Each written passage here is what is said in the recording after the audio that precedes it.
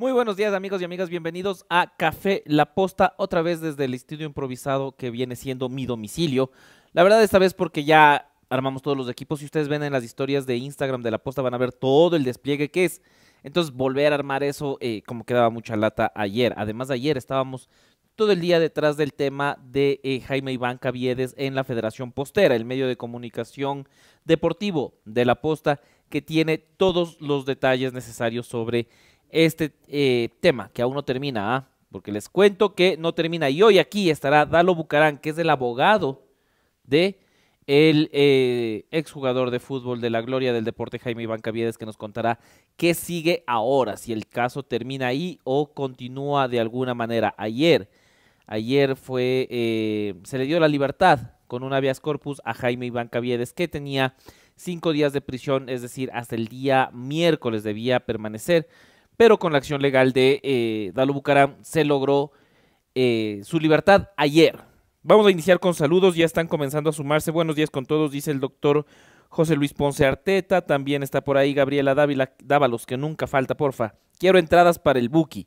Claro que sí, tenemos 20, nos quedan 20 entradas para Quito, 20 entradas para Guayaquil, de lo que estuve contando ayer, aparte de las promociones que está subiendo La Posta. Así que mañana en Café La Posta vamos a estar regalando entradas para los comentarios. Pilas ahí, porque vamos a comenzar a regalar entradas. Vamos a estar generosísimos. Ustedes nos dicen la ciudad. El equipo de los communities verán los comentarios de esta transmisión, compartan esta transmisión y comenzaremos a entregar las entradas que nos quedan, porque ya es este sábado y este domingo. Pilas con eso. Buenas tardes desde Múnich, Alemania, dice Edwin Albán. Buenos días desde Cuenca, toma tu like, dice Héctor Osvaldo Cedeño. Qué lindas estuvieron las fiestas de Cuenca. Si ustedes no pudieron ir, pueden ver las redes sociales de La Posta Cuenca y de La Posta Nacional. Cubrimos todo, estuvo prendidísimo. Por aquí estuvo el Nando, que estuvo de fiestas en Cuenca. Pura fiesta y cero trabajo, ¿cierto? Todo lo contrario, dice. Nadie jamás le ha creído. Segundo like, dice Sergio Mendoza, Betsy Lastre también. Vamos a empezar este programa recordándoles que ustedes tienen muy buenas recomendaciones. Y la primera es que si ustedes quieren ser parte de la mejor consultoría tributaria, cuentan con Ecovis. Ecovis, expertos en auditoría, contabilidad, en impuestos. Todos los servicios que se pueden requerir en el tema tributario, Ecovis los tiene. Claro, la consultoría también importante, es firma miembro de Ecovis International. Los pueden encontrar a escala nacional. Ahí aparecen sus teléfonos, redes sociales, correo electrónico y página web. Vamos a seguir sumando buenas recomendaciones, porque como les digo, vamos a empezar a entregar en el programa, en vivo, entradas para el Buki. Es más, hoy entreguemos entradas. ¿Qué les parece a ustedes? Estoy tratando de fingir que hablo con alguien porque en realidad todo el mundo está ocupado. Entonces voy a hablar con alguien. ¿Qué te parece si hoy entregamos entradas? Le voy a preguntar al editor general de La Posta. ¿Qué te parece si hoy entregamos entradas? Está bien, regalemos entradas. Regalemos 10 entradas. 5 de Quito, 5 Guayaquil. A quienes comiencen a escribir. Buenos días, Javi, dice Eric Recaute.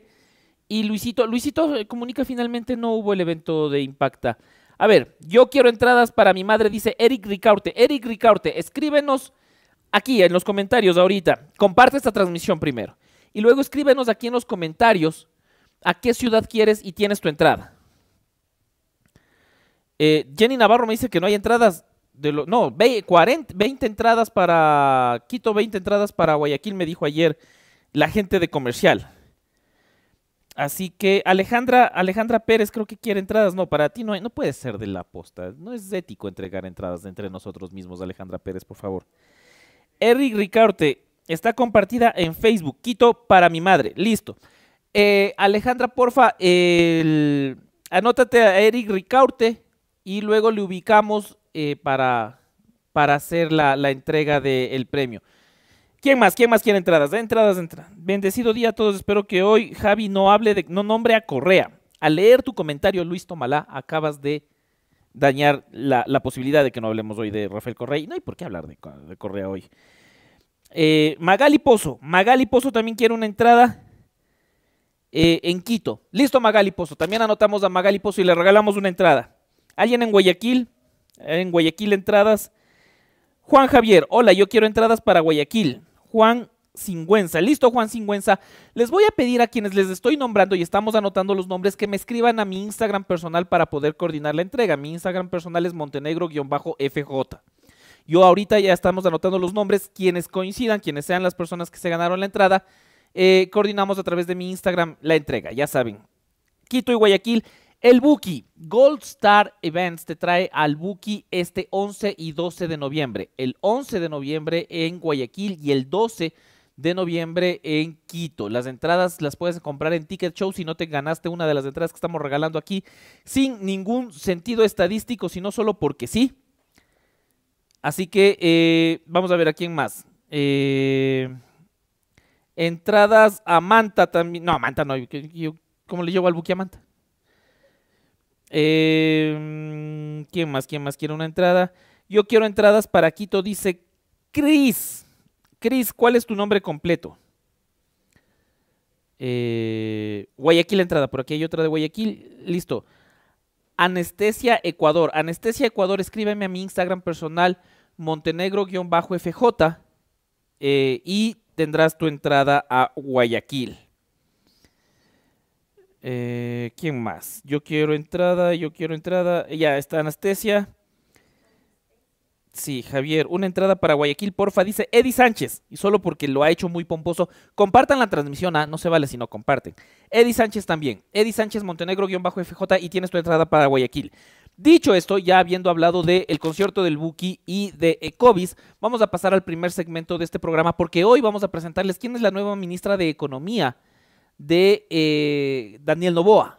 Esto es, damas y caballeros, en caliente.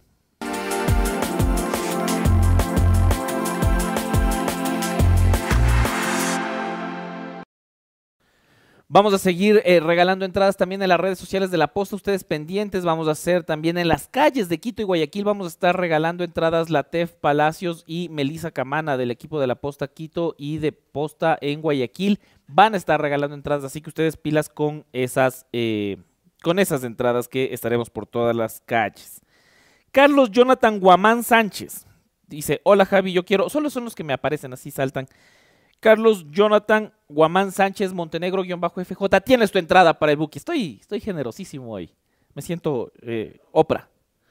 Vamos a empezar con las primeras noticias, claro, recordándoles que este 11 de diciembre también arranca un evento importantísimo, un evento al que los altos ejecutivos y directivos no pueden dejar de asistir. Es el programa, precisamente, ejecutivo de juntas directivas. Si tú ya eres un alto funcionario, si eres un alto ejecutivo, si eres un director, si eres parte de un directorio, este es el evento para ti, para aprender lo más importante que se requiere en este tipo de cargos, el gobierno corporativo y la definición de estrategia. El evento arranca el 11 de diciembre en Quito y se extiende por 40 horas hasta marzo del 2024.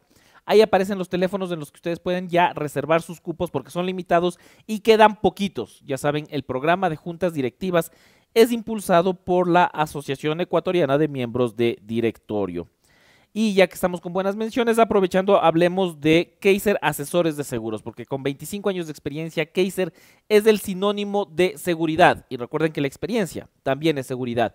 Ellos son los encargados de proteger tu vida, tu patrimonio y tu salud, y tienen oficinas en Quito, Ambato, Riobamba, Guaranda, Guayaquil. Ahí están también sus teléfonos para que sean parte de este gran cobertura que te da Kaiser Asesores de Seguros. Vamos a empezar con las noticias, como les había dicho. Lo primero que les tenemos que recordar, lo primero que les tenemos que mencionar es que Daniel Noboa ha iniciado un frente con Luisa González. Los ex candidatos, tanto de la Revolución Ciudadana como de ADN, ahora tienen otro enfrentamiento, porque Daniel Noboa, y mientras comento la primera podemos pasar algunas de las imágenes, Daniel Noboa empieza acciones legales contra la ex candidata presidencial Luisa González y solicita una intervención inmediata por parte de la Fiscalía. ¿Por qué? Esto surge en respuesta a las declaraciones previas de González, que afirmó que Noboa intentó ser candidato correísta pero no pudo debido a deudas fiscales y transferencias de fondos fuera del país. Esta fue una entrevista que dio Luisa González, donde se refería a la ahora presidente electo, y pues el presidente electo en todo su derecho ha dicho, a ver, que lo pruebe ante la fiscalía, ante las autoridades, lo que está afirmando. Hay que tener cuidado con lo que se dice, porque ahí están, lo que están viendo ustedes en pantalla son algunos de los documentos que prueban la acción que ha iniciado ahora presidente electo, como les decía, Daniel Noboa. Vamos a continuar con más información, contarles también, ahí siguen, hola, yo quiero, ya se pierden mucho le voy a pedir su mano, no sé, Moisés Moreno, no entiendo, solo leí un mensaje que dice le voy a pedir su mano. Moisés, siento decirte que estoy casado y que de todas maneras a un soltero no sería una opción, Moisés, para mí.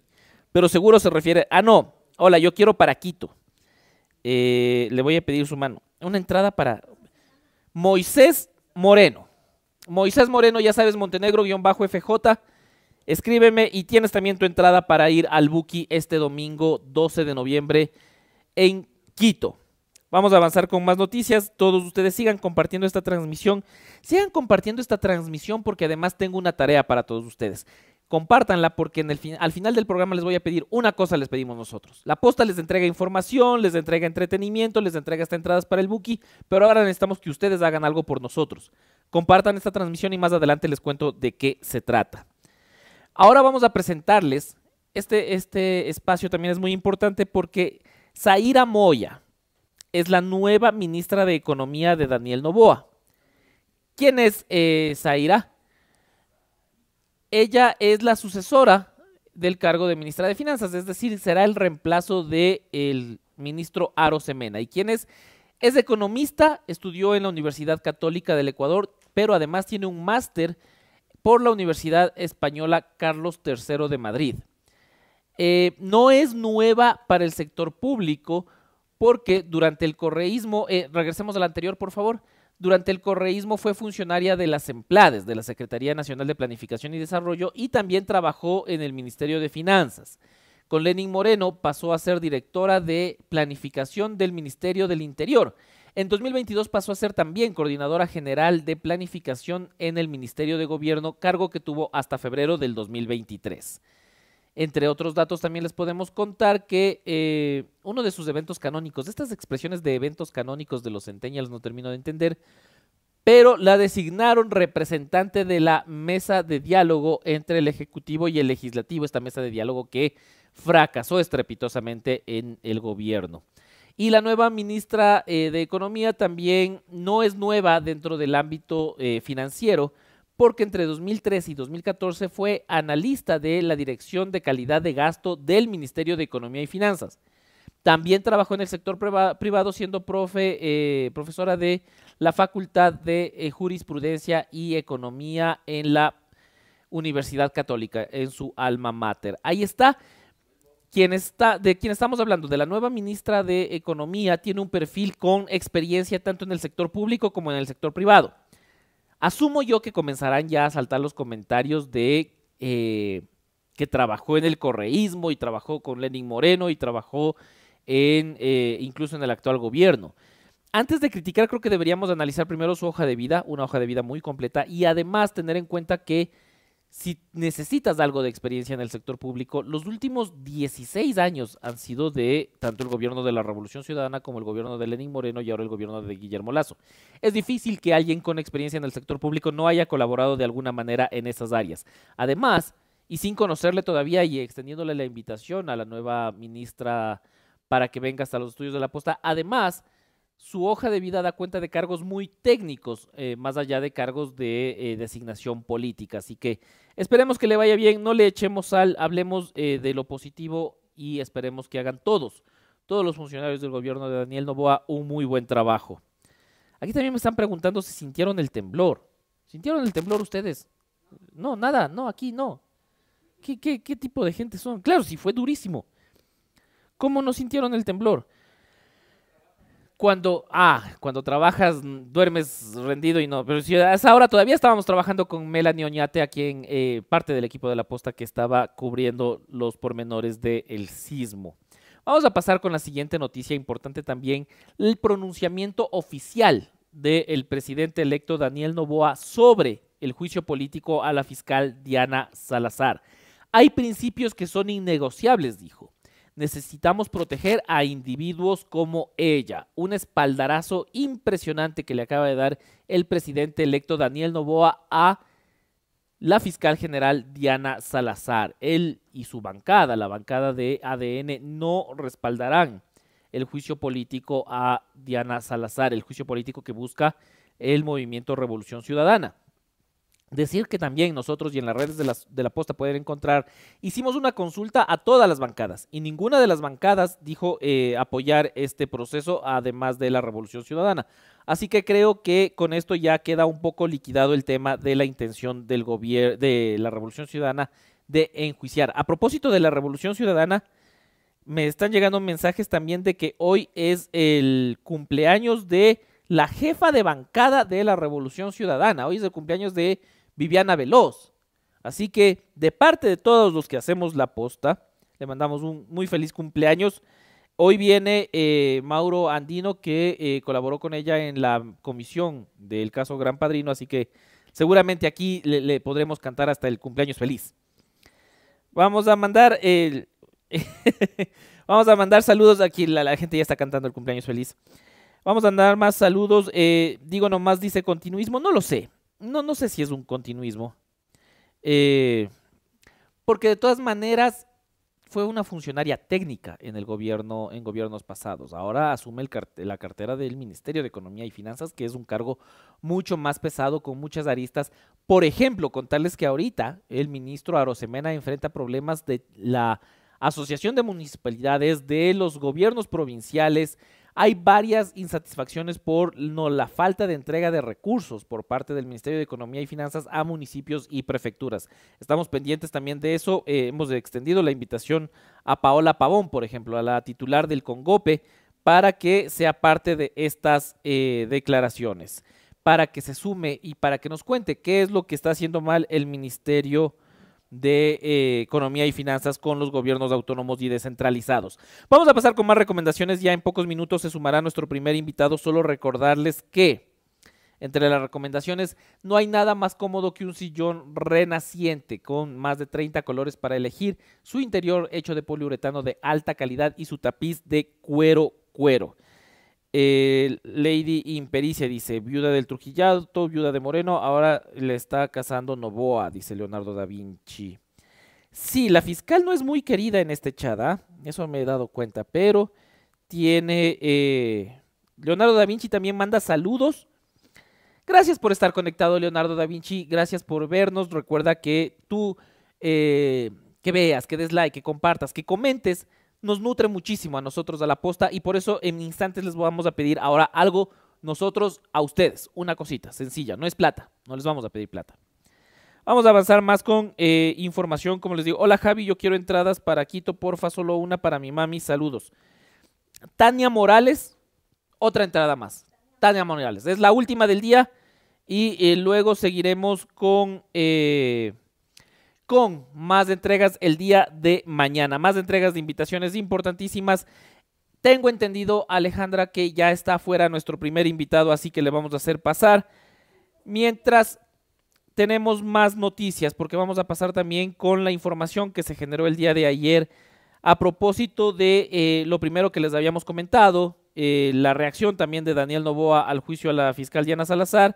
Esto lo dijo desde Washington, donde también dijo que solicitará un crédito puente a los organismos multilaterales. Ahí está. Daniel Noboa quiere un préstamo puente para financiar su plan de gobierno. ¿Pero qué es un crédito puente? Un crédito puente, según la definición de Power Business School que consultó Melanie Oñate, es un tipo especial de préstamo que le dan los multilaterales a los gobiernos que recurren cuando necesitan inmediato recursos. Este es un crédito rápido, es un crédito que permite dar un paso a un proceso más elaborado y para acceder a uno de ellos necesitas acudir al Banco Mundial, necesitas comenzar el trámite, pero hay una evaluación que hay que hacer de parte del organismo para definir que te entreguen el dinero y que contrates este financiamiento. Ahí es donde hemos tenido ya varias observaciones de analistas con los que hemos conversado y nos presentan, nos dicen que es un poco complicado que pueda darse este crédito sin que haya un plan estructurado, que los organismos multilaterales no te van a llegar y te van a decir, está bien, usted quiere dinero, tenga, sino que funcione... si necesitas, si tienes un plan estructurado, ahí es donde entraría. Manden una mención, dice, muy oportuno. Si eres alguien que quiere y puede ofrecer soluciones energéticas para la posta, bienvenido seas, este es el espacio. Hemos tenido que salir 2 días desde mi casa porque gracias al gobierno del encuentro no tenemos luz en el edificio matriz hasta dentro de 1 hora y media. Así que si tú tienes una solución, si tú provees de este tipo de energía y quieres trabajar con la posta, ya sabes, puedes ubicarnos al correo marketing@laposta.es para ser parte de esta marca y para poder trabajar en conjunto y que el Javi no esté quemándose en su patio para hacer el programa Café La Posta. Vamos a pasar ya con nuestro siguiente invitado, ya está nuestro primer invitado. Hoy vamos a conversar de 3 temas importantísimos. El primer tema, o entre los temas que vamos a tratar, como les dijimos, es del caso de Iván Kaviedes. Cómo termina el caso hablaremos con su abogado, con Dalo Bucarán. Pero también conversaremos con Mauro Andino sobre los acuerdos, sobre cómo se está conformando la nueva Asamblea, y también con Ramiro Ávila, con quien podremos conversar sobre el pedido de eutanasia que se ha hecho ya oficial en el Ecuador y este proceso cómo avanza. Dicho esto, creo que estamos listos para pasar al primer segmento de este programa, las entrevistas en Café La Posta.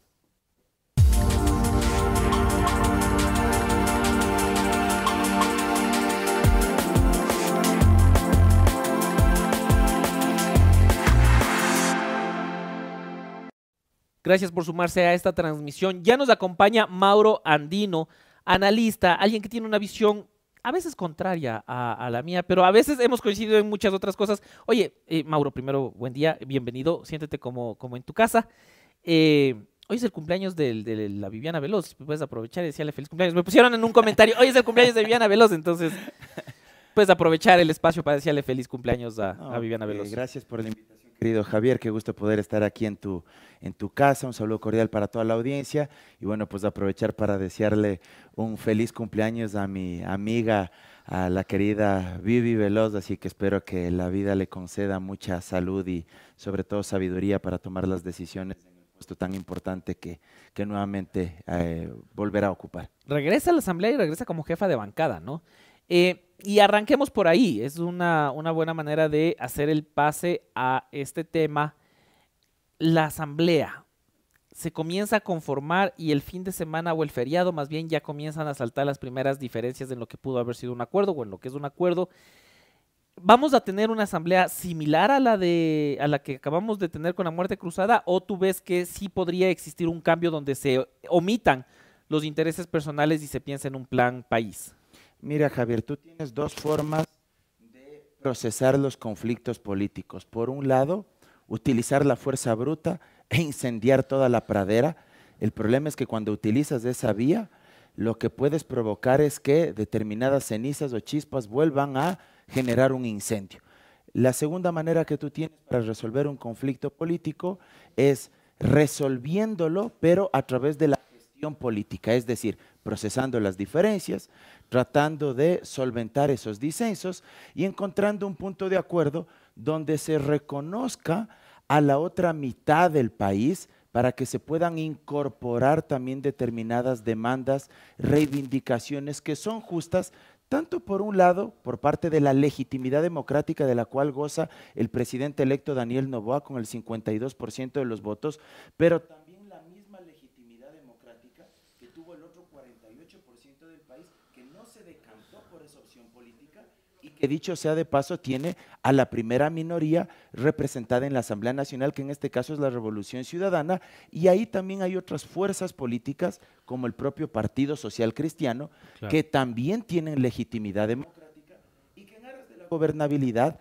hay que intentar llegar a acuerdos políticos, eso sí, sobre esta mesa, transparentes, abiertos, es decir, que una vez que la discusión interna se haya agotado, tanto las coincidencias se hagan públicas, un documento escrito, una rueda de prensa, o de su parte también los disensos, aquellas líneas rojas en las que no han coincidido, pero que eso no quita, y cierro con esta idea, eso no quita que en aquellas cuestiones donde no coincidan, cada bloque parlamentario no pueda jugar sus propias cartas. Claro, no significa que tengan que estar de acuerdo en absolutamente todo. Exactamente, y que si no están de acuerdo en todo, en lo que no han acordado, acordado, cada bloque no pueda tener su propia agenda, ¿me explico? Pero fue un desacierto a tu criterio, y esto porque lo he conversado con integrantes del propio correísmo y con integrantes del Partido Social Cristiano, un desacierto el tuit de Rafael Correa hablando de el juicio político a Diana Salazar antes de que esté, digamos, cerrado el acuerdo, como soltarlo ahí y levantar esta discrepancia con Henry Kronfle. Mi posición personal es que ese tipo de temas tienen que discutirse a la interna y una vez que se hayan resuelto, ya sea que exista acuerdo o que exista disenso, ahí sí transparentarlo. ¿Por qué? Porque Twitter me parece que no es la arena más propicia como para poder estar ventilando discrepancias, dimes y diretes. Me parece que hay que asumirlo con profunda madurez, con profunda responsabilidad, con profunda prudencia política también, porque el contexto no es que abona del todo como para un acuerdo político. ¿Por qué? Porque existen ciertos medios de comunicación, no generalizo, pero cierta prensa hegemónica que siguen satanizando los acuerdos políticos, que siguen estigmatizando al 48% de la población, 4.800.000 electores que votaron por otra opción política distinta a la de Daniel Noboa, que tienen legitimidad democrática con 51 asambleístas en el Parlamento y que se resisten a que cualquier atisbo, cualquier posibilidad de un diálogo político con esa fuerza parlamentaria se caiga o se concrete, tratan de limitar aquello. Entonces, creo que en aras de evitar agitar este avispero y como se diría popularmente, en vez de dar papaya, creo que más bien es prudente procesar esos conflictos o esas diferencias a la interna y una vez que exista un acuerdo, ahí sí transparentarlo y decir, a ver, en esto sí hemos acordado y en esto no hemos acordado, lo cual no quita que la Revolución Ciudadana o cualquier otro bloque parlamentario pueda y tiene la facultad constitucional para iniciar un juicio político no solo en contra de Diana Salazar, sino en contra de cualquiera de las autoridades que están previstas en el artículo 131 de la Constitución. O sea, el juicio político no es un invento, no es una herramienta de desestabilización, es una atribución constitucional que nuestra Carta Fundamental les otorga a todos los bloques. Está, más allá de que yo también coincido en que ese tipo de temas deberían tratarse a la interna hasta tener una solución. El conflicto está, Henry Kronfle respondió y ahora de lo que he conversado también, y tú me dirás que si es que por ahí se podría entender también, la presidencia de Henry Kronfle ya no es tan firme como parecía ser, al menos no por el acuerdo, sino por la figura de Henry Kronfle y lo que se pudo haber quemado durante este debate en Twitter durante el feriado.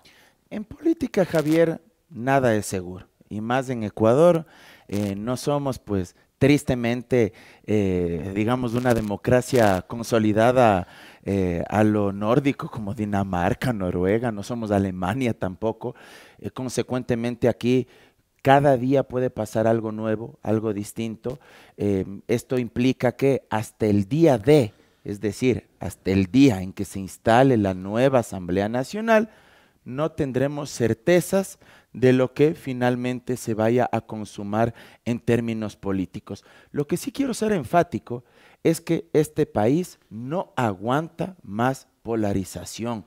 Cuando yo te decía en mi primera intervención que una de las salidas para intentar procesar, no procesar, sino zanjar un conflicto político es utilizar la fuerza bruta, estigmatizar al otro y terminar de encender la pradera, me refiero a posiciones absolutamente antagónicas como las que tiene el movimiento Construye, que sigue alimentando un discurso de polarización, yo diría un discurso de odio, y se ha convertido en una máquina también de reproducción de fake news, de bulos, porque mira tú las últimas declaraciones de la ex ministra María Paula Romo.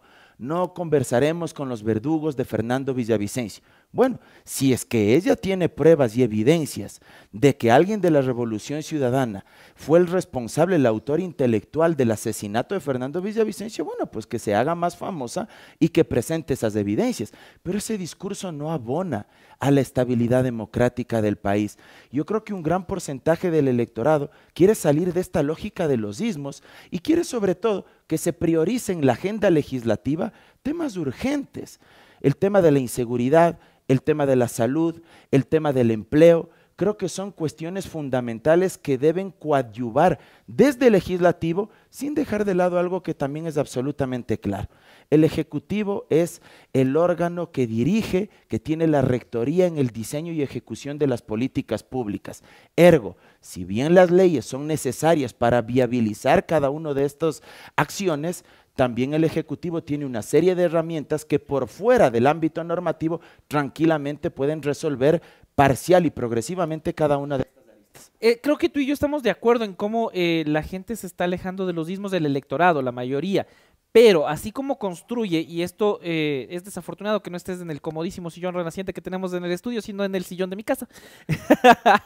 Pero la pregunta... Bueno, como para pegarnos unas bielas, ¿eh? Es otro piso climático, es mi patio. Pero la pregunta incómoda va por el lado de, tú y yo estamos de acuerdo, construye, parece que mantiene todavía este discurso de polarización, pero ¿no te parece que Rafael Correa también mantiene este discurso de polarización en cada intervención? Pese a que la Revolución Ciudadana tiene otro discurso, viene un tuit de Rafael Correa y trata de romper, trata de irse en contra de todos y mantener el tema de la división social ecuatoriana. No creo que intente romper el acuerdo.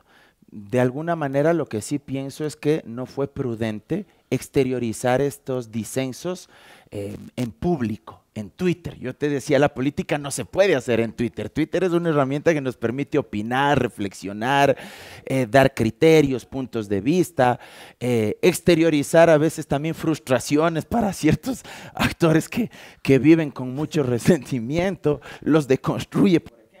Pero me parece que torpedear un acuerdo que él mismo ha propiciado a través de su propia bancada no me parece que sea lo más adecuado. Que se pudo haber equivocado, yo sí creo que es una equivocación, no hay que procesar, digamos, estos disensos en la arena de Twitter.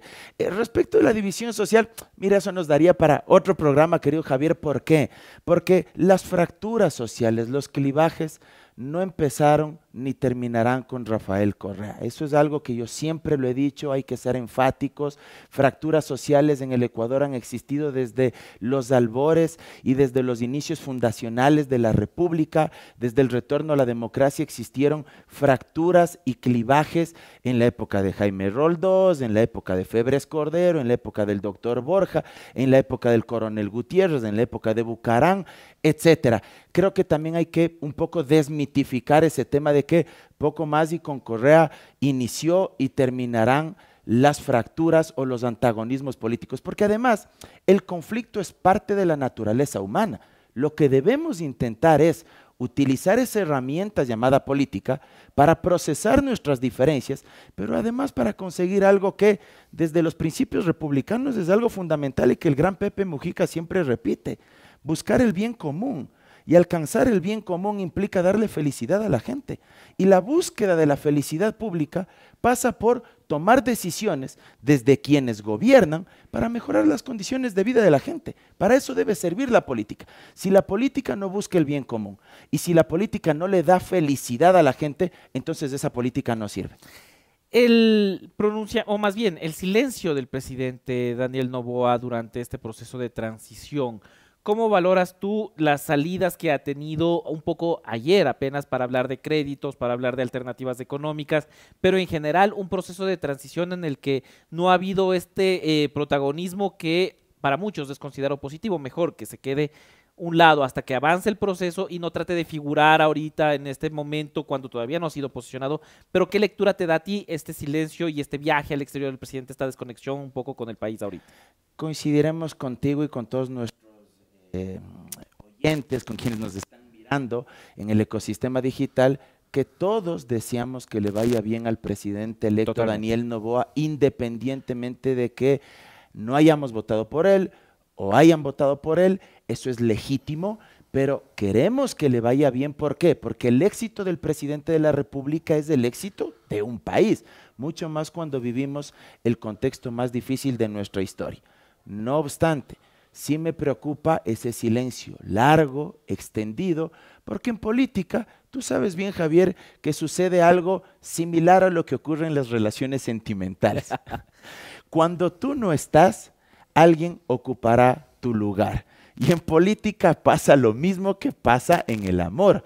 Si es que no está presente el vocero principal que se llama Daniel Noboa Asín y no posiciona su relato, su narrativa, indiscutiblemente alguien va a hablar por él. O para hablar en jerga serrana, alguien le va a dar hablando, alguien le va a dar diciendo las cosas. Y si es que él no tiene un discurso consistente y no da respuestas o sobre todo pronunciamientos al menos sobre los temas más importantes de nuestro país en la coyuntura actual, sobre el tema de los apagones, sobre lo que se vendrá respecto del fenómeno del niño, sobre la conformación del gabinete. Fíjate tú que creo que hay más de 30 ministerios, 31 si mi memoria no me fallan, tal vez estoy, aquí me está jugando un mal momento en mi memoria, pero si apenas anuncia 6 secretarios o ministros de Estado a semanas de la posesión, bueno, me parece que uno sí tendría que empezar a, no criticarle ferozmente, pero sí al menos a demandarle, bueno, presidente electo, me parece que necesitamos un poquito más de acción y de pronunciamientos más claros para saber cuál es el horizonte que usted va a tomar en el ejercicio del poder. ¿Cómo te cayó a ti ver en la primera cita de transición a Alberto Dajic? Tomo agüita porque sí me generó bastante espanto. No te puedo negar. A ver, tal vez los más chicos, los más jóvenes no recuerden a Alberto Dajic, no tengo nada personal en contra de él, simplemente discrepancias de tipo ideológico. ¿Y por qué? Porque más allá de que tú y yo seamos gente joven, nos vamos a incorporar todavía en esa canasta. Me voy a colar nos vamos a colar en eso, pero creo que la historia demuestra fehacientemente el pensamiento de Alberto Dajic. Alberto Dajic es un ultralibertario, amante, seguidor de la escuela de Chicago, de Milton Friedman. Hay una entrevista con Carlos Vera en 1988 que está colgada en YouTube en el canal del economista Simón Pachano. Y ahí él cita a Milton Friedman y él prácticamente hace referencia a que es uno de sus economistas de cabecera. Haciendo la analogía, sería lo mismo como que alguien de izquierda, ya en el ejercicio del poder, cite como un economista de su referencia a Carlos Marx. No a Carlos Marx Carrasco, el del SRI, sino a Carlos Marx, al filósofo economista alemán. Digamos, si es que alguien le escuchara a alguien de izquierda citar como su economista de cabecera a Karl Marx, sin duda alguna diría, no, pues ese man es economista. Entonces, claro, lo mismo uno podría decir cuando se cita a Milton Friedman, los padres del neoliberalismo y de quienes implantaron el modelo económico a través de los Chicago Boys en la dictadura de Pinochet, seguidores igual a su vez de la escuela austriaca, de Hayek, de von Mises, etcétera. Entonces, cuando uno analiza eso desde el punto de vista conceptual y luego lo aterriza en hechos puntuales, como cuando Dajic ha dicho que el salario básico unificado en Ecuador es excesivamente alto, comparado con Colombia y Perú, son hechos que él los ha dicho, evidentemente pues uno se asusta. Te saltan red flags. Cuando él ha dicho que hay que aumentar los años de aportación y los años para que podamos jubilarnos o para que nuestros padres y abuelos puedan jubilarse, entonces pues a uno le sale la banderita roja, ¿verdad? Cuando Alberto Dajic dice que el Estado no debe garantizar los derechos porque los derechos son innecesarios, porque no hay dinero para garantizar derechos, entonces claro, uno se asusta y uno se espanta. Entonces creo que es importante que Daniel Noboa sea claro en esto. Dajic ha dicho que él va a ser una especie de gurú externo, que no va a ser funcionario, que no va a estar dentro del equipo del gabinete, pero sí preocupa porque recordarás tú que además Daniel Noboa, aunque yo eso no le haya creído, pero él se autodefinió como un tipo de centro izquierda. Entonces, si quieres de centro izquierda y al lado le tienes a un ultralibertario como Alberto Dajic, bueno, pues ya de entrada hay una contradicción conceptual brutal. Oye, pero van a ser necesarios, ¿no? Y con esto para ir cerrando, van a ser necesarios ajustes económicos, más allá de los que mencionas, como el tema salarial que no tendría ningún sentido y es ilegal regresarlo, reducirlo.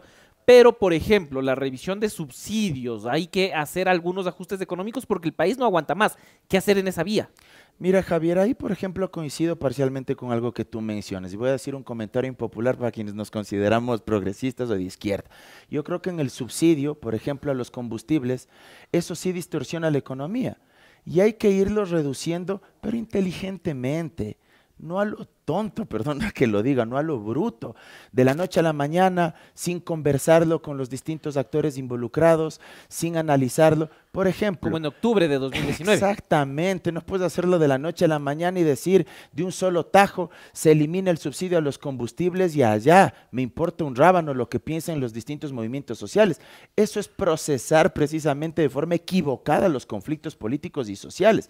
Si tú lo haces de manera inteligente, si tú focalizas, por ejemplo, el tema de la focalización quedó en nada. ¿Ah? Claro. Acuérdate que se estaba haciendo supuestamente una consultoría, primero en el gobierno de Moreno, luego en el gobierno de Lasso, y hasta el día de hoy no existe un solo plan de focalización en materia de subsidios que se estaba disque trabajando tanto con los dueños de las gasolineras, con los distribuidores de combustibles, como con los transportistas y también con los medianos y pequeños agricultores. Nada de eso se ha ejecutado. Hay que hacerlo de manera inteligente. Hay gente que sí podemos pagar el precio real del galón de combustible, y no porque tengamos mucho dinero, somos gente de clase media, pero creo que sí podemos aportar un poquito más. Eso es justicia social, esas son políticas redistributivas, pero hay que hacerlo de manera inteligente, que mes a mes se vaya subiendo un poquito más el valor del galón del combustible, pero para quienes sí podemos pagar, hay que hacerlo. Y ya existen los mecanismos para poder focalizar, ¿no? Porque hace Exacto. 30 años a lo mejor el debate era cómo identifico. Ahora te parqueas vos en la gasolinera y te dicen ya con tu Y ya placa quién tienen eres. los datos y te dan la factura. Lo mismo se puede hacer focalizando en función del giro de negocio o de la actividad que tú desempeñes. Si es que es un carro de uso particular, evidentemente yo sí puedo pagar un poco más. Si es que es un transportista, por ejemplo, que traslada productos, víveres de primera necesidad, para evitar que eso se traslade al consumidor y se dispare la inflación y crezca el precio de la canasta, de la canasta básica familiar, ahí sí se puede focalizar. Creo que hay mecanismos. Ahora, a lo que yo sí me opondría, por ejemplo, es a eliminar el subsidio al cilindro de gas de uso doméstico. Yo creo que eso sí afectaría brutalmente, sobre todo a los más de 6 millones de ecuatorianos que viven en condiciones de pobreza y extrema pobreza. Y es más difícil y focalizar. que sobreviven diariamente con $2.80 y muchos de ellos con $1.40. Claro, con ellos sería muy difícil. Mauro, muchísimas gracias. Voy a pedir una cosa más. No puedes hacerlo ahorita porque no tienes tu teléfono, pero así como todos ustedes, no, aquí. Todos Aquí ustedes. tengo mi teléfono. Ah, aquí ya. tengo. Entonces puedes entrar en nuestra transmisión, está en el copy, el link para los premios ITV. Estamos nominados a Mejor Medio Digital y te voy a pedir que votes con nosotros porque vi y no hay ninguno de los que yo creo seguramente te simpatizan. Entonces, de entre los que están, creo que somos los que más te simpatizamos, así que te comprometo a votar para los premios ITV. Estamos nominados a Mejor Medio Digital. Está entre ellos también, me parece que Coavisa, TC Televisión y A Primera Hora. Entre esos, yo creo que largo te simpatizamos más. Absolutamente, y déjame felicitarles más bien por cada uno de los trabajos periodísticos que han realizado, las investigaciones que han formulado. Creo que más allá de la línea editorial que ustedes tienen, que es legítima, no hay neutralidad absoluta, no hay objetividad pura en el periodismo. Claro que no. Eso es imposible, pero creo que ustedes han demostrado que por encima de su línea editorial, ustedes pueden realizar investigaciones periodísticas independientemente de quién sea el actor político. Eso hay que felicitarlo y también hay que señalar que han sido lamentablemente víctimas de la persecución de este gobierno y que lamentablemente ha costado la seguridad de sus familias, incluso un exilio temporal por parte de varios de ustedes, en el caso de Anderson Boscan y de Mónica Velázquez, y creo que esos premios serían un justo reconocimiento al trabajo que ustedes están realizando. Ya está, pucha, después de ese discurso, ¿cómo no vas a...? Tú, todos los más de 3.000 que están conectados, 4.000 en las transmisiones, ya saben por quién votar, lo acaba de decir Mauro Andino. Mauro, muchísimas gracias. Qué gusto. Espero que la próxima invite con unas bielas. Sí, toca en este lugar. Quisieron brindar café, pero con el sol yo dije Sí, yo tengo ahí. Voy a arder aquí. Sí, mañana si es que seguimos aquí, entonces ofrezcamos cerveza. Tenemos cerveza. Muchísimas gracias, Mauro. Son las declaraciones de Mauro Andino, revisando un poco el acontecer político, cómo se va formando ya la nueva Asamblea, cómo se va formando el gobierno nacional del presidente electo Daniel Noboa. Tenemos otras noticias, pero también importantes recomendaciones Porque yo ya les mencioné que este 11 y 12 de noviembre está aquí el Buki, Marco Antonio Solís. Acabamos de regalar varias entradas, estaremos regalando más en el transcurso del día en las redes sociales de La Posta, en las calles. La Posta estará regalando entradas, la Tef Palacios y Melissa Camana también estarán por ahí, pero también recordarles que ustedes pueden ser parte de La Posta Cuenca. La Posta Cuenca tiene ya una base de seguidores importantísima que se ha destacado por estar informada siempre, y ustedes pueden ser parte de esta marca comunicándose a marketing@laposta, porque recuerden que en Cuenca las noticias no solo son más sexys, sino también más garas. Y vamos a mencionarles también otra importante mención, vamos a mencionarles que quien no se adapta muere. Y ustedes marcas que están viendo este programa, pueden ser parte de las redes sociales de La Posta, pueden ser parte del Café La Posta, pueden ser parte del Castigo Divino, pueden ser parte de un programa para tu tía que regresa este domingo a las 8 de la noche, el programa de análisis político, pueden ser parte también de la Federación Postera, comunicándose al correo marketing@laposta para pautar con nosotros, con el medio de comunicación digital nominado a los premios de ITV. Así que ustedes ahí tienen el enlace en YouTube, denle clic, voten, hay unos varios pasos que cumplir, pero ya saben, pueden ser parte de este proceso. Vamos a pasar ya con nuestro siguiente invitado para tratar un tema que debe ser abordado, que afortunadamente ya se puede discutir en el Ecuador. Se trata del doctor Ramiro Ávila, ex juez de la Corte Constitucional. Yo siempre he dicho el juez más cool que tuvo la Corte Constitucional, porque si llegas a la Corte Constitucional en bicicleta, ya estás en otro nivel. Casi no llego acá, hermano. Doctor, pucha, es que la cuesta Esta subidita está terrible. Pero quiero demostrar, porque hace poco hicimos una demanda al municipio para la construcción de ciclovías y uno de los argumentos era que la ciudad no está para ciclovías. O sea, quiero demostrar que ahora que he venido a la montaña, que se puede ciclear en Quito, en las quebradas, en las subidas, llegar en la hasta bajada. acá. Puedes llegar hasta acá. Al final jalé un rato, pero se puede llegar. La bicicleta es la alternativa sostenible para esta ciudad. Hay un tema delicado. Este tema amerita toda la seriedad y afortunadamente he visto que mucho de nuestra audiencia ha estado comprometida con el tema de el motivo por el que estás invitado aquí. Me gustaría que le cuentes un poco a la ciudadanía cómo llegamos hasta acá, por qué hay esta acción ante la Corte Constitucional y por qué ya el país tiene que regresar a ver el tema que ha dejado tal vez un poco descuidado. Quisiera comenzar diciéndote que somos un equipo de abogados. Pablo Encalada, Farid Simón y yo, por pedido de Paola Roldán, que es una mujer de 42 años, que desde el mes de agosto del año 2020 comenzó a sufrir y a padecer una enfermedad que se llama ELA, se llama exactamente esclerosis lateral amiotrófica. Es una enfermedad a través de la cual el cerebro deja de mandar órdenes al cuerpo y esas neuronas del movimiento dejan de funcionar y progresivamente, poco a poco, dejas de moverte. Está en una fase ya de 95% de discapacidad y ella sabe que dentro de pocos meses puede ser que pierda el habla y sabe también que dentro de poco tiempo puede dejar de vivir naturalmente. Entonces ella, cuando estaba haciendo su declaración de voluntad, su testamento, le dice al abogado que le estaba defendiendo, le dice: oye, quiero ejercer el derecho a morir dignamente. Y entonces este señor le dice: te voy a recomendar a unos abogados que te pueden ayudar. Claro, país equivocado, ¿no? Porque aquí no existe ese... No existe, lo que pasa, y te voy a decir el problema que existe ahorita. Entonces, Paola es una persona que tiene una enfermedad catastrófica, que tiene dolores emocionales y físicos graves, y que si quisiera morir con dignidad, es decir, no padeciendo hasta el final la enfermedad, requiere de una intervención médica especializada.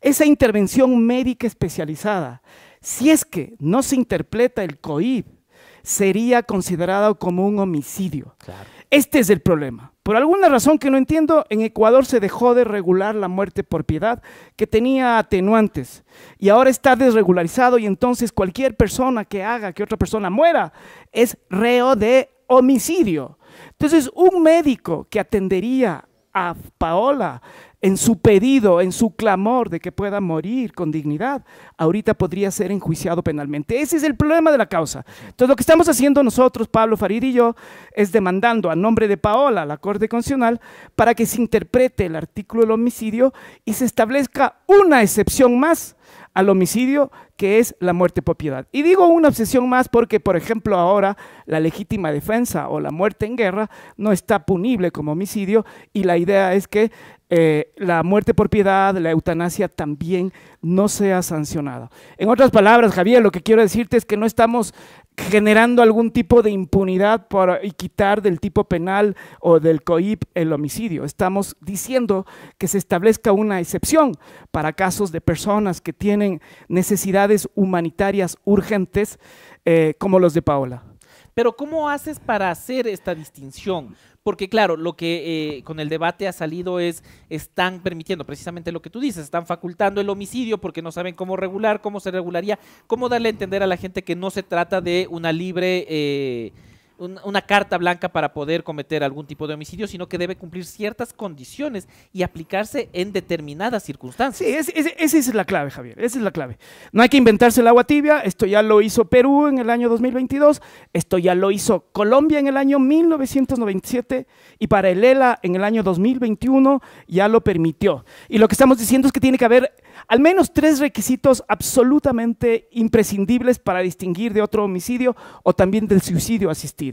Un requisito es que tiene que haber una certificación médica de que se trata de una enfermedad grave, incurable, catastrófica o de una lesión que te genera 2 graves sufrimientos físicos o emocionales, y 3, que la persona tenga la conciencia, la libertad y que esté informada de la decisión que esté tomando. Y finalmente, el 4 requisito es que este procedimiento sea absolutamente controlado. Es un procedimiento médico y que lo hagan personas que están entrenadas y que exista un protocolo para que esto proceda. Y así distinguimos los suicidios por depresión, los suicidios de gente que no quiere vivir, los dolores que son soportables y tolerables. Entonces, esos 4 requisitos estamos pidiendo en la demanda, que son los mismos requisitos de lo que ha pasado en Perú, los mismos requisitos de lo que ha pasado en Colombia desde hace ya casi más de una década, los mismos requisitos de España, de Holanda, de los Países Bajos, de Suiza y de algunos países nórdicos y algunos estados de los Estados Unidos. ¿Cómo ves a la Corte Constitucional con respecto a este tema? Es decir, en la época en la que tú estabas dentro de la Corte, a lo mejor había una tendencia que podría ser más favorable o no a este tipo de propuestas. En la actual conformación, ¿ves viable que se dé paso a esto? Lo que estamos haciendo, Javier, es haciendo un reclamo con fuertes, profundos argumentos constitucionales. No estamos pidiendo que se salga de la norma constitucional la Corte, y yo creo que sí es coherente, que me parece que sí va a ser, porque conozco a mis ex colegas, hombres y mujeres de ahí, que son además ex profesores, gente que ha trabajado en derechos, es que si es que mantiene la misma línea de algunos derechos que ya ha ido reconociendo, como por ejemplo el del aborto por violación, el matrimonio igualitario, el acceso a medicamentos, el acceso a diálisis, que son derechos que tienen que ver con los cuerpos de las personas, con la autonomía y con necesidades puntuales.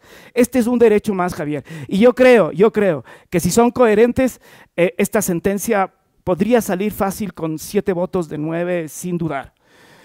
Y en los tiempos, porque ese es otro problema de la Corte Constitucional, ¿cómo funciona para este caso puntual? ¿Se puede acelerar procesos? Porque estamos hablando de una persona que está sufriendo todos los días de manera insoportable ya, pero que se tiene que ajustar a los tiempos de la Corte Constitucional, que desafortunadamente son extensos. Y son extensos porque recibió una carga de una década de una Corte que le heredó muchísimos casos. La Corte Constitucional ahorita está resolviendo casos del año 2019.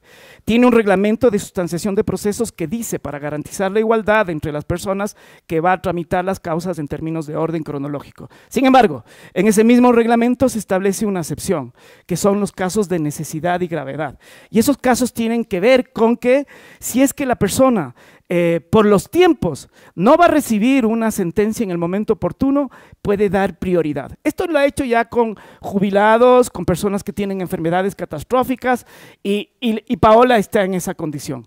Paola no se sabe cuánto tiempo tiene. Puede ser un mes, puede ser 6 meses, y esperaríamos que la Corte, ojalá, primero tiene que declarar que es prioritario el caso. Entiendo, esto tiene que hacerlo el juez de herrería, ojalá lo haga lo más pronto posible, que es el juez ponente. Una vez que se declare prioritario, yo creo que ojalá en el transcurso de un mes Paola pueda tener la posibilidad de tomar la decisión de cuándo morir y morir con dignidad. ¿Cómo sería el procedimiento? Esto requiere que ya tienes el diagnóstico o el primer requisito de los que hablabas, pero ¿dónde se realiza? ¿Cómo se realiza? ¿Y cómo caemos de nuevo o caeríamos de nuevo en el tema, por ejemplo, de los abortos en caso de violación, de que los médicos se opongan a esto? ¿Cómo funciona en este caso concreto? A ver, tu pregunta tiene varias aristas. Yo te diría que la Corte, por suerte, creo que tiene un camino marcado, que es la Corte colombiana. La Corte colombiana se tardó más de 15 años en hacer un protocolo que está vigente desde el año 2015, y ahí se ha practicado ya estos procedimientos médicos a más de 300 personas en Colombia. Y te menciono Colombia porque, digamos, no hay catástrofe, no hay fomento de las muertes, no hay, digamos, no se disparó ningún indicador. No se desestructura la sociedad colombiana, la gente católica, cristiana, evangélica sigue aguantando el dolor si es que cree necesario, pero la gente que cree que tiene un derecho y que no es justo padecer sufrimientos, digamos, lo ha practicado. Ahí tienen un protocolo ya probado y demostrado.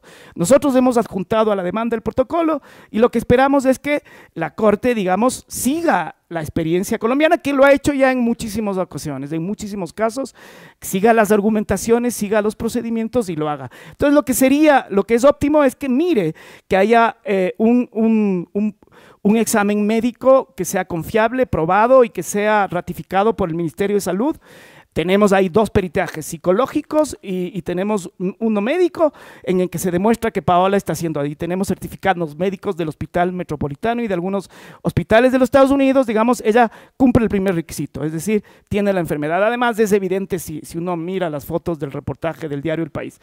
El segundo es la declaración de voluntad. Ella ya ha hecho una declaración ante notario y también existe un peritaje psicológico que da luz, de acuerdo con protocolos internacionales, de que ella tiene conciencia y voluntad y que lo está haciendo libremente.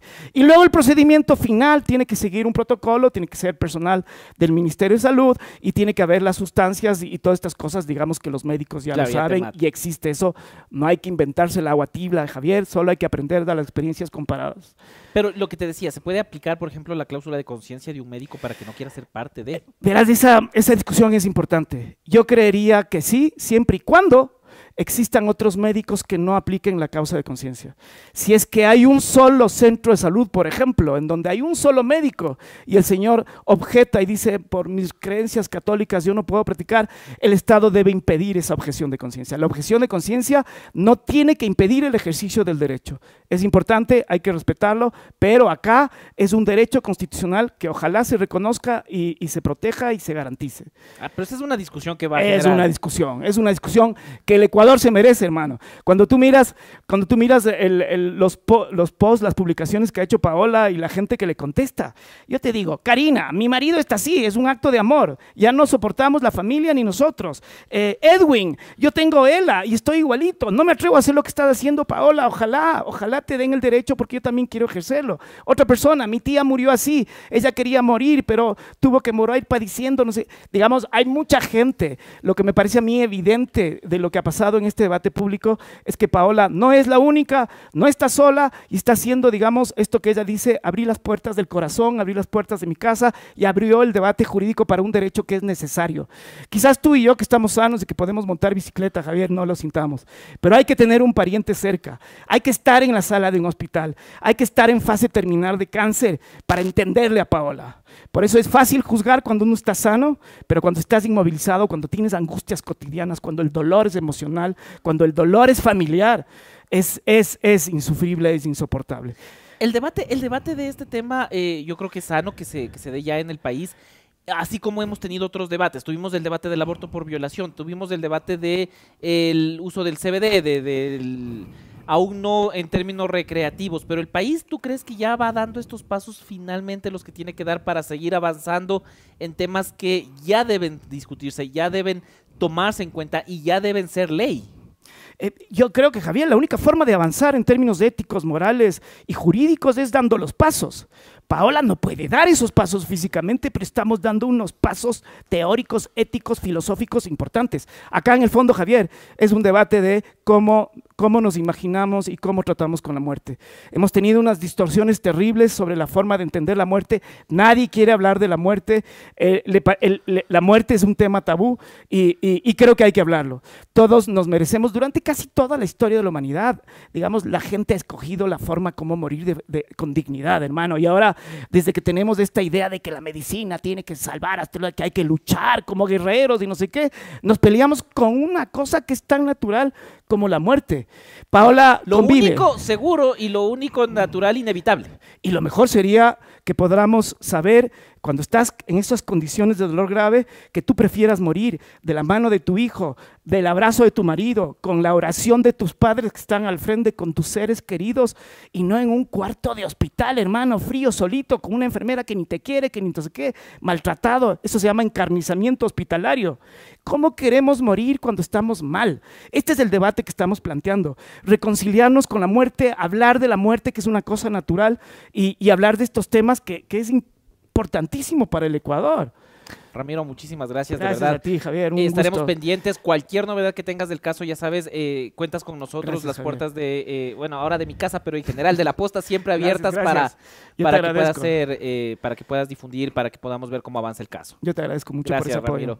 Ramiro. Ramiro Ávila, ex juez de la Corte Constitucional y quien impulsa este tema importantísimo. Hablar de la eutanasia en Ecuador es un debate que ya se debe tener, que se está teniendo y que ahora genera tanto posiciones a favor como en contra. Vamos a avanzar en minutos ya. En minutos estará conectado con nosotros Dalo Bucaram, el abogado de Jaime Iván Kaviedes, para hablar precisamente de este caso. Jaime Iván Kaviedes el fin de semana fue detenido. Se ha hablado de un exceso de la fuerza policial. Esto es lo que se ha dicho ayer en la audiencia que se celebraba precisamente en Archidona. Y finalmente se le concedió un habeas corpus para que pueda salir. Actualmente Jaime Iván Kaviedes está en libertad. Y a mí lo que me gustaría confirmar de pronto con algún futbolero del equipo es que me pueda decir si es en realidad hoy se cumplen 22 años o algo así del gol de Kaviedes para llevarnos al Mundial. Sería un dato interesante porque me parece, yo ayer lo leí pero no he logrado confirmar si esto es así. Vamos a mandar más saludos. Qué gran ex juez, dice Jaime Navarrete. Sí, la postura, el debate con Ramiro Ávila siempre es interesante, siempre es una visión que debemos abordar. Incluso muchos de ustedes que han criticado a nuestro primer invitado coinciden en que finalmente así se construye democracia, muchachos que nos están viendo, amigos, amigas que nos están viendo. Se construye democracia no solo conversando entre los que pensamos igual en espacios radiales de hace 30 años que tienen a los mismos invitados y que defendieron a Guillermo Lasso hasta hasta hace poquitos días. La democracia se construye conversando con quienes no coincidimos. Mauro Andino y yo, y él lo dijo de entrada, no coincidimos en varios puntos ideológicos. Pero la conversación es sana, el debate es sano y así se construye democracia y no en radios que mal llevan ese mismo nombre. Solo confirmarles que sí, hace 22 años, Jaime Iván Kaviedes un día como hoy metía el gol que nos llevaba al Mundial. Y hoy, en cambio, debe enfrentar un proceso legal luego de ser detenido en Napo y de ser esposado y digamos, atacado. Esto lo dirán las autoridades. Ustedes también en los comentarios nos pueden comentar. ¿Les pareció que fue un uso excesivo de la fuerza por parte de los 4 uniformados que lo tenían esposado y luego le lanzaron gas pimienta, que antes de eso lo empujaron y él se resbaló porque llovía en la calle? Habrá que ver también por qué llegaron hasta ese punto. Es todo un tema de debate importante, no solo porque es la figura de Jaime Iván Kaviedes, quien nos llevó a nuestro primer mundial como selección ecuatoriana de fútbol, sino también porque se trata de un uso de la fuerza que a lo mejor es desproporcionado para determinados casos. En los comentarios de los videos que hemos publicado en Federación Postera y en La Posta, se decía mucho que los policías actúan así con alguien que está en estado etílico, que es uno, pero que contra la delincuencia no actúan igual. Todos estos puntos han sido analizados y todos estos puntos fueron discutidos también ayer. ayer en el programa Suite Presidencial de la Federación Postera. Ustedes pueden suscribirse ya al canal de YouTube de la Federación Postera, seguir a la Federación Postera en todas las redes sociales y enterarse de lo último que está pasando en este caso y en el fútbol en general. Porque ayer, por ejemplo, tuvimos una interesantísima entrevista en Federación Postera y en el programa Suite Presidencial con Esteban Paz, con el representante del actual, del reinante campeón de la Sudamericana. También estuvo el Choclo Quintero hablando un poco de su experiencia futbolística. Un gran programa el de Federación Postera. Les invito a todos a que sigan el canal de la Federación Postera y también les invito a todos ustedes a que voten por la posta en los premios ITV. Estamos nominados como el mejor medio de comunicación digital, junto con otros candidatos como Ecuavisa, como TC Televisión y A Primera Hora. Les invito a todos ustedes que den clic en el enlace que está. Nosotros nunca les pedimos nada, siempre les damos información, entretenimiento, les damos iras también a veces, les damos dolores de cabeza, les damos alegrías y satisfacciones. Ahora necesitamos que ustedes se sumen a esta campaña para votar por la posta y darnos nuestro primer premio ITV. Ya hemos estado nominados en otras categorías, pero esta vez, como mejor medio de comunicación digital en los premios ITV, podemos contar con tu voto. Es un proceso un poco engorroso, tienes que crear usuario, tienes que votar por al menos 12 categorías para que se registre el voto, pero vale la pena porque nosotros estamos preparando una sorpresa para todos ustedes, para las casi 4,000 personas que nos ven en las dos transmisiones que hacemos tanto en Facebook como en YouTube. Si nosotros ganamos ese premio ITV, la que se arma, nada más les digo, voten ustedes y sean parte. Su cabello está Diana Flores dice Javi, es solo porque su cabello está full largo, le debe quedar garísima suelto, complazca a sus fans, un poco más, que esté un poco más largo. Hay una historia en la posta y si no eres parte del canal de WhatsApp de la posta, suscríbete, ahí hice un video con el cabello suelto. Creo que, no, claramente ha dicho Diana Flores. Pero no tengo un problema si hay fans hombres de mi cabello, con mi cabello, claramente he dicho mi cabello. Tenemos ya a Dalo Bucarán para evitar esta conversación que se está poniendo incómoda y vamos a poner en pantalla a Dalo Bucarán, abogado de Jaime Iván Kaviedes. Dalo, muchísimas gracias por atender esta entrevista, qué gusto conversar contigo. No tienes audio, Dalo, no te podemos escuchar, creo que está silenciado. Ahí creo que me escuchan bien, ¿verdad? Les decía, ¿cómo están? Buenos días. El gusto es mío de poder compartir con ustedes. Sí, ya te escucho un poquito bajo, nada más déjame, les alzo aquí al tema del auricular para poder tener la conexión, para poder escucharte. Como te decía, muchas gracias por atender esta entrevista, es un tema importantísimo, no solo por el carácter público, mediático que puede tener, sino también porque se aborda un tema mayor, ¿no? Que es el tema del uso legítimo de la fuerza o no por parte de la Policía Nacional. Con respecto al caso Iván Kaviedes específicamente, ¿termina con la libertad de ayer el tema o se extiende, continúa? ¿Cuál es el siguiente paso? Bueno, eso será ya decisión del propio Iván.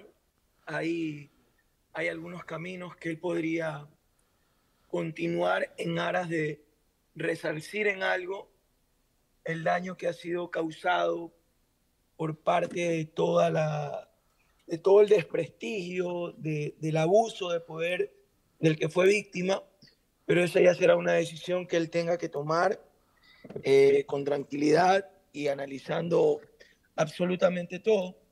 Perdón que ya me estoy bajando aquí en mi oficina por eso. Yeah. Pero no lo hemos conversado todavía. Él tenía una necesidad de poder recuperar su libertad. Así se lo ha conseguido y ahora pues va a trasladarse hasta la ciudad de Guayaquil.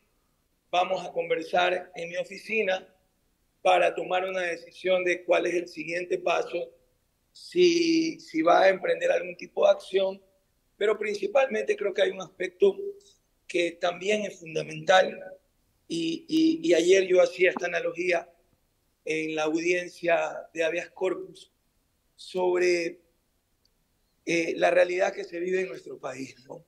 en vez del día de hoy estar celebrando que se cumplen 22 años de aquel gol que nos clasificó mundial, reconociendo al personaje como una gloria de nuestro deporte, estábamos peleando por su libertad y en análisis de lo que había acontecido respecto al uso desproporcionado, al uso excesivo de la fuerza, que terminó en la resolución del tribunal, otorgando un habeas corpus, reconociendo que sus derechos habían sido violentados, como quizás el de muchos ciudadanos, ¿no?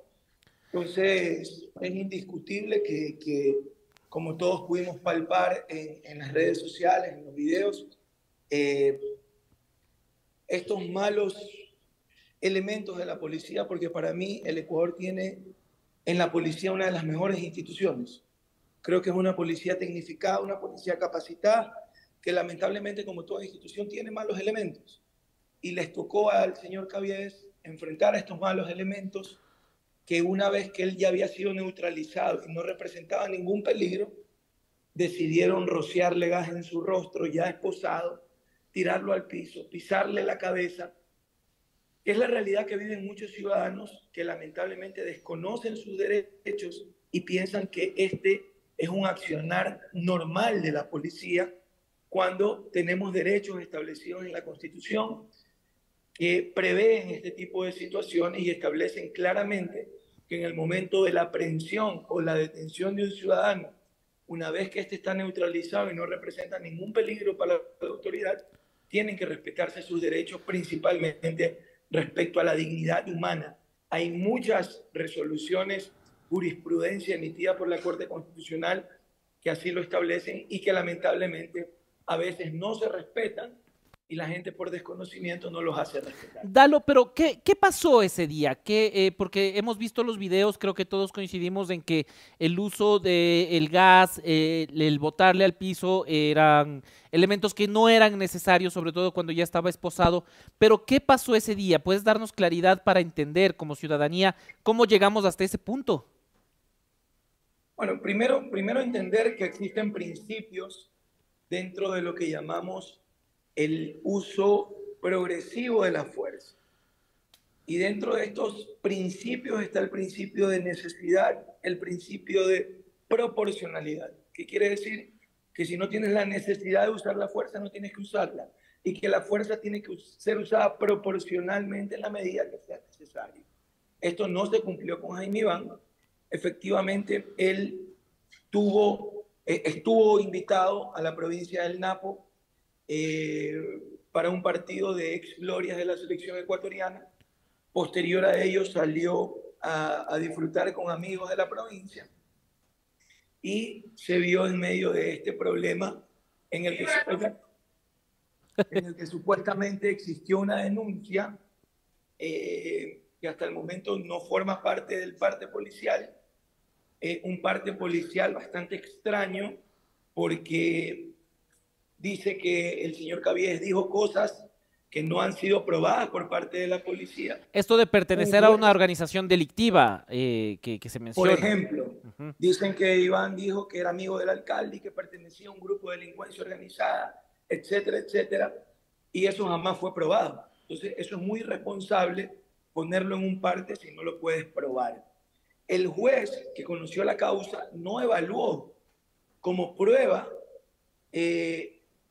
las agresiones de las que fue víctima Jaime Iván y una vez más vulneró derechos de Kaviedes que están establecidos en la Constitución. No le dieron atención médica. Cuando ingresa al centro carcelario dicen que no presenta ninguna novedad y en la evaluación médica posterior presenta hematomas en su piel, presenta laceraciones, presenta afectación en su rostro producto del gas que le fue rociado a 5 centímetros de su rostro, etcétera, etcétera. Entonces ahí viene una disyuntiva y una pregunta. Si en el momento de ser entregado al centro carcelario no presentaba ninguna novedad, ¿dónde le sucedió todo esto? Claro, además hay los videos, ¿no? Que seguramente son parte importante dentro de todo el proceso, videos desde varios ángulos y de videos de la ciudadanía, que estaba indignada al ver lo que pasaba con la policía. Correcto, correcto. Los videos fueron los que principalmente el tribunal evaluó para poder decir que esta prisión se había tornado en arbitraria, en ilegal, porque eso es importante conocerlo. Tú puedes ser, y existen vastas resoluciones, no solo de la Corte Constitucional del Ecuador, sino de la Corte Interamericana de Derechos Humanos. Tú puedes ser aprehendido de manera legal por parte de la fuerza pública. Y sin embargo, esta aprehensión que en un inicio es legal, justamente por el uso excesivo de la fuerza, se puede tornar en arbitraria, se puede tornar en ilegal, se puede tornar en ilegítima por el uso abusivo de la fuerza que está establecido en nuestra Constitución y en nuestro marco legal. Y eso es lo que sucedió con Jaime Iván, eso evaluó el tribunal y por eso ordenó su inmediata libertad. Pero yo creo que esto nos deja... Sí. Tú has dicho que hoy conversarás o que estarás conversando con Jaime Iván Kaviedes, pero para entender, una de las alternativas que tiene Jaime Iván Kaviedes luego de esta detención y luego de que se le otorgó el habeas corpus es demandar al Estado, a la Policía Nacional. ¿Cuáles son los caminos que tiene entre las opciones que deberá elegir? O finalmente no hacer nada, ¿no? Y dejar el tema ahí. Mira, honestamente no es algo que se haya conversado. Sí es preocupante que se hayan escuchado voces alrededor de la audiencia después de la resolución que decían que sí, que cuidado, van a andar armados de ahora en adelante cualquiera de sus abogados porque vamos a estar al pie de ellos. O sea, en una actitud no de aprendizaje, sino amenazante. Para mí en la vida no hay victorias ni derrotas. A mí la vida me ha enseñado que solo hay aprendizaje. En la vida uno tiene que aprender. Iván tiene que aprender. Creo que ahora la ayuda se hace mucho más necesaria en el aspecto humano, ya que en el aspecto legal, y él tendrá que evaluar los pasos a seguir, porque por primera vez a nivel personal, yo lo conozco a Kaviedes desde que tiene 14 años, fuimos compañeros en Emelec y posteriormente en Barcelona ya de manera profesional, y es la primera vez que lo veo realmente afectado en su parte humana, al punto de que cuando convocaron la audiencia de habeas corpus, no quería que lo trasladen físicamente a la audiencia porque temía por su vida. Tenía temor de que algo pudiese acontecer en el trayecto de la cárcel hacia la audiencia, y eso es sin lugar a dudas porque existió una afectación psicológica producto de todo lo vivido esa noche y posteriormente todo lo que se pudo ver en las redes sociales que causó la conmoción nacional. Y ahí hay que hacer algunos análisis, ¿no? Lo decía yo en un inicio y en otros medios, creo que solo en Ecuador pasan este tipo de cosas que a una gloria de nuestro deporte, no solo que no se le da el apoyo necesario por cualquier problema que él pueda estar enfrentando en su vida personal, no se le da la atención, no se le da un seguimiento, si es que tuviese algún problema de salud pública, como lo señala la policía, en que supuestamente él estaba en un estado etílico, porque no existió ninguna valoración que así lo compruebe, y en el mundo del derecho la verdad procesal solo vale lo que está en el proceso, y no existió ningún peritaje médico, ninguna evaluación toxicológica que diga que él estaba en un estado etílico. Pero si hubiese algún problema, lejos de recibir un apoyo estatal, ¿qué recibió? Hoy, cuando paradójicamente se cumplen 22 años de aquel gol que hizo feliz a todos los ecuatorianos, porque no fue a un sector ni a una parte, a todos los ecuatorianos que nos emocionamos por haber por primera vez alcanzado en el año 2001 nuestra clasificación al Mundial 2002 con el gol de Jaime Iván, y justamente con esa cabeza que había sido pisoteada por la Policía Nacional en vez de ser reconocida y conmemorada.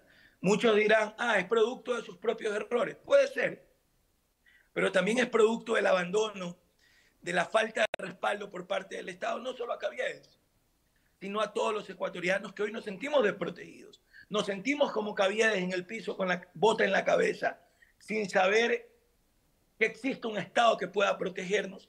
Y creo que Esto es lo que tiene que cambiar en nuestro país. Cada quien tiene que cumplir su rol de garante por parte del Estado, por parte de la policía, que repito, es una gran institución que lamentablemente, como toda institución, también tiene malos elementos que ellos hacen quedar mal a la institución y no quienes buscamos justicia. Dalo, muchísimas gracias por esta entrevista. Solo una pregunta adicional, no puedo dejarte ir sin que me cuentes un poco. La semana pasada se viralizó la noticia de la venta de la casa de tu padre. Solo preguntarte un poco qué pasó en ese proceso, cómo avanza, a qué responde esta decisión de vender los bienes inmuebles de Abdalá Bucaram. Bueno, la verdad es que es un tema del que no puedo opinar porque no conozco nada al respecto, ni siquiera lo he hablado con él, me enteré igual que ustedes por las redes sociales y bueno, me imagino que en alguna oportunidad que puedan conversar con él podrán preguntárselo directamente, no tengo conocimiento del tema. Dale, Dalo, muchísimas gracias por esta entrevista, gracias por esta conexión. Estaremos pendientes de cualquier decisión que tome también Jaime Iván Kaviedes para seguir con el proceso y la cobertura. Muchísimas gracias. No, gracias a ustedes por el espacio y sin duda pues en las próximas horas que pueda conversar con él, que esté físicamente en mi oficina, pues daremos a conocer cuáles son los siguientes pasos a dar. Muchísimas gracias. Son las declaraciones de Dalo Bucaram, el abogado de Jaime Iván Kaviedes, que ayer obtuvo la libertad mediante un habeas corpus luego de los sucesos que trascendieron el fin de semana y que inundaron las redes sociales.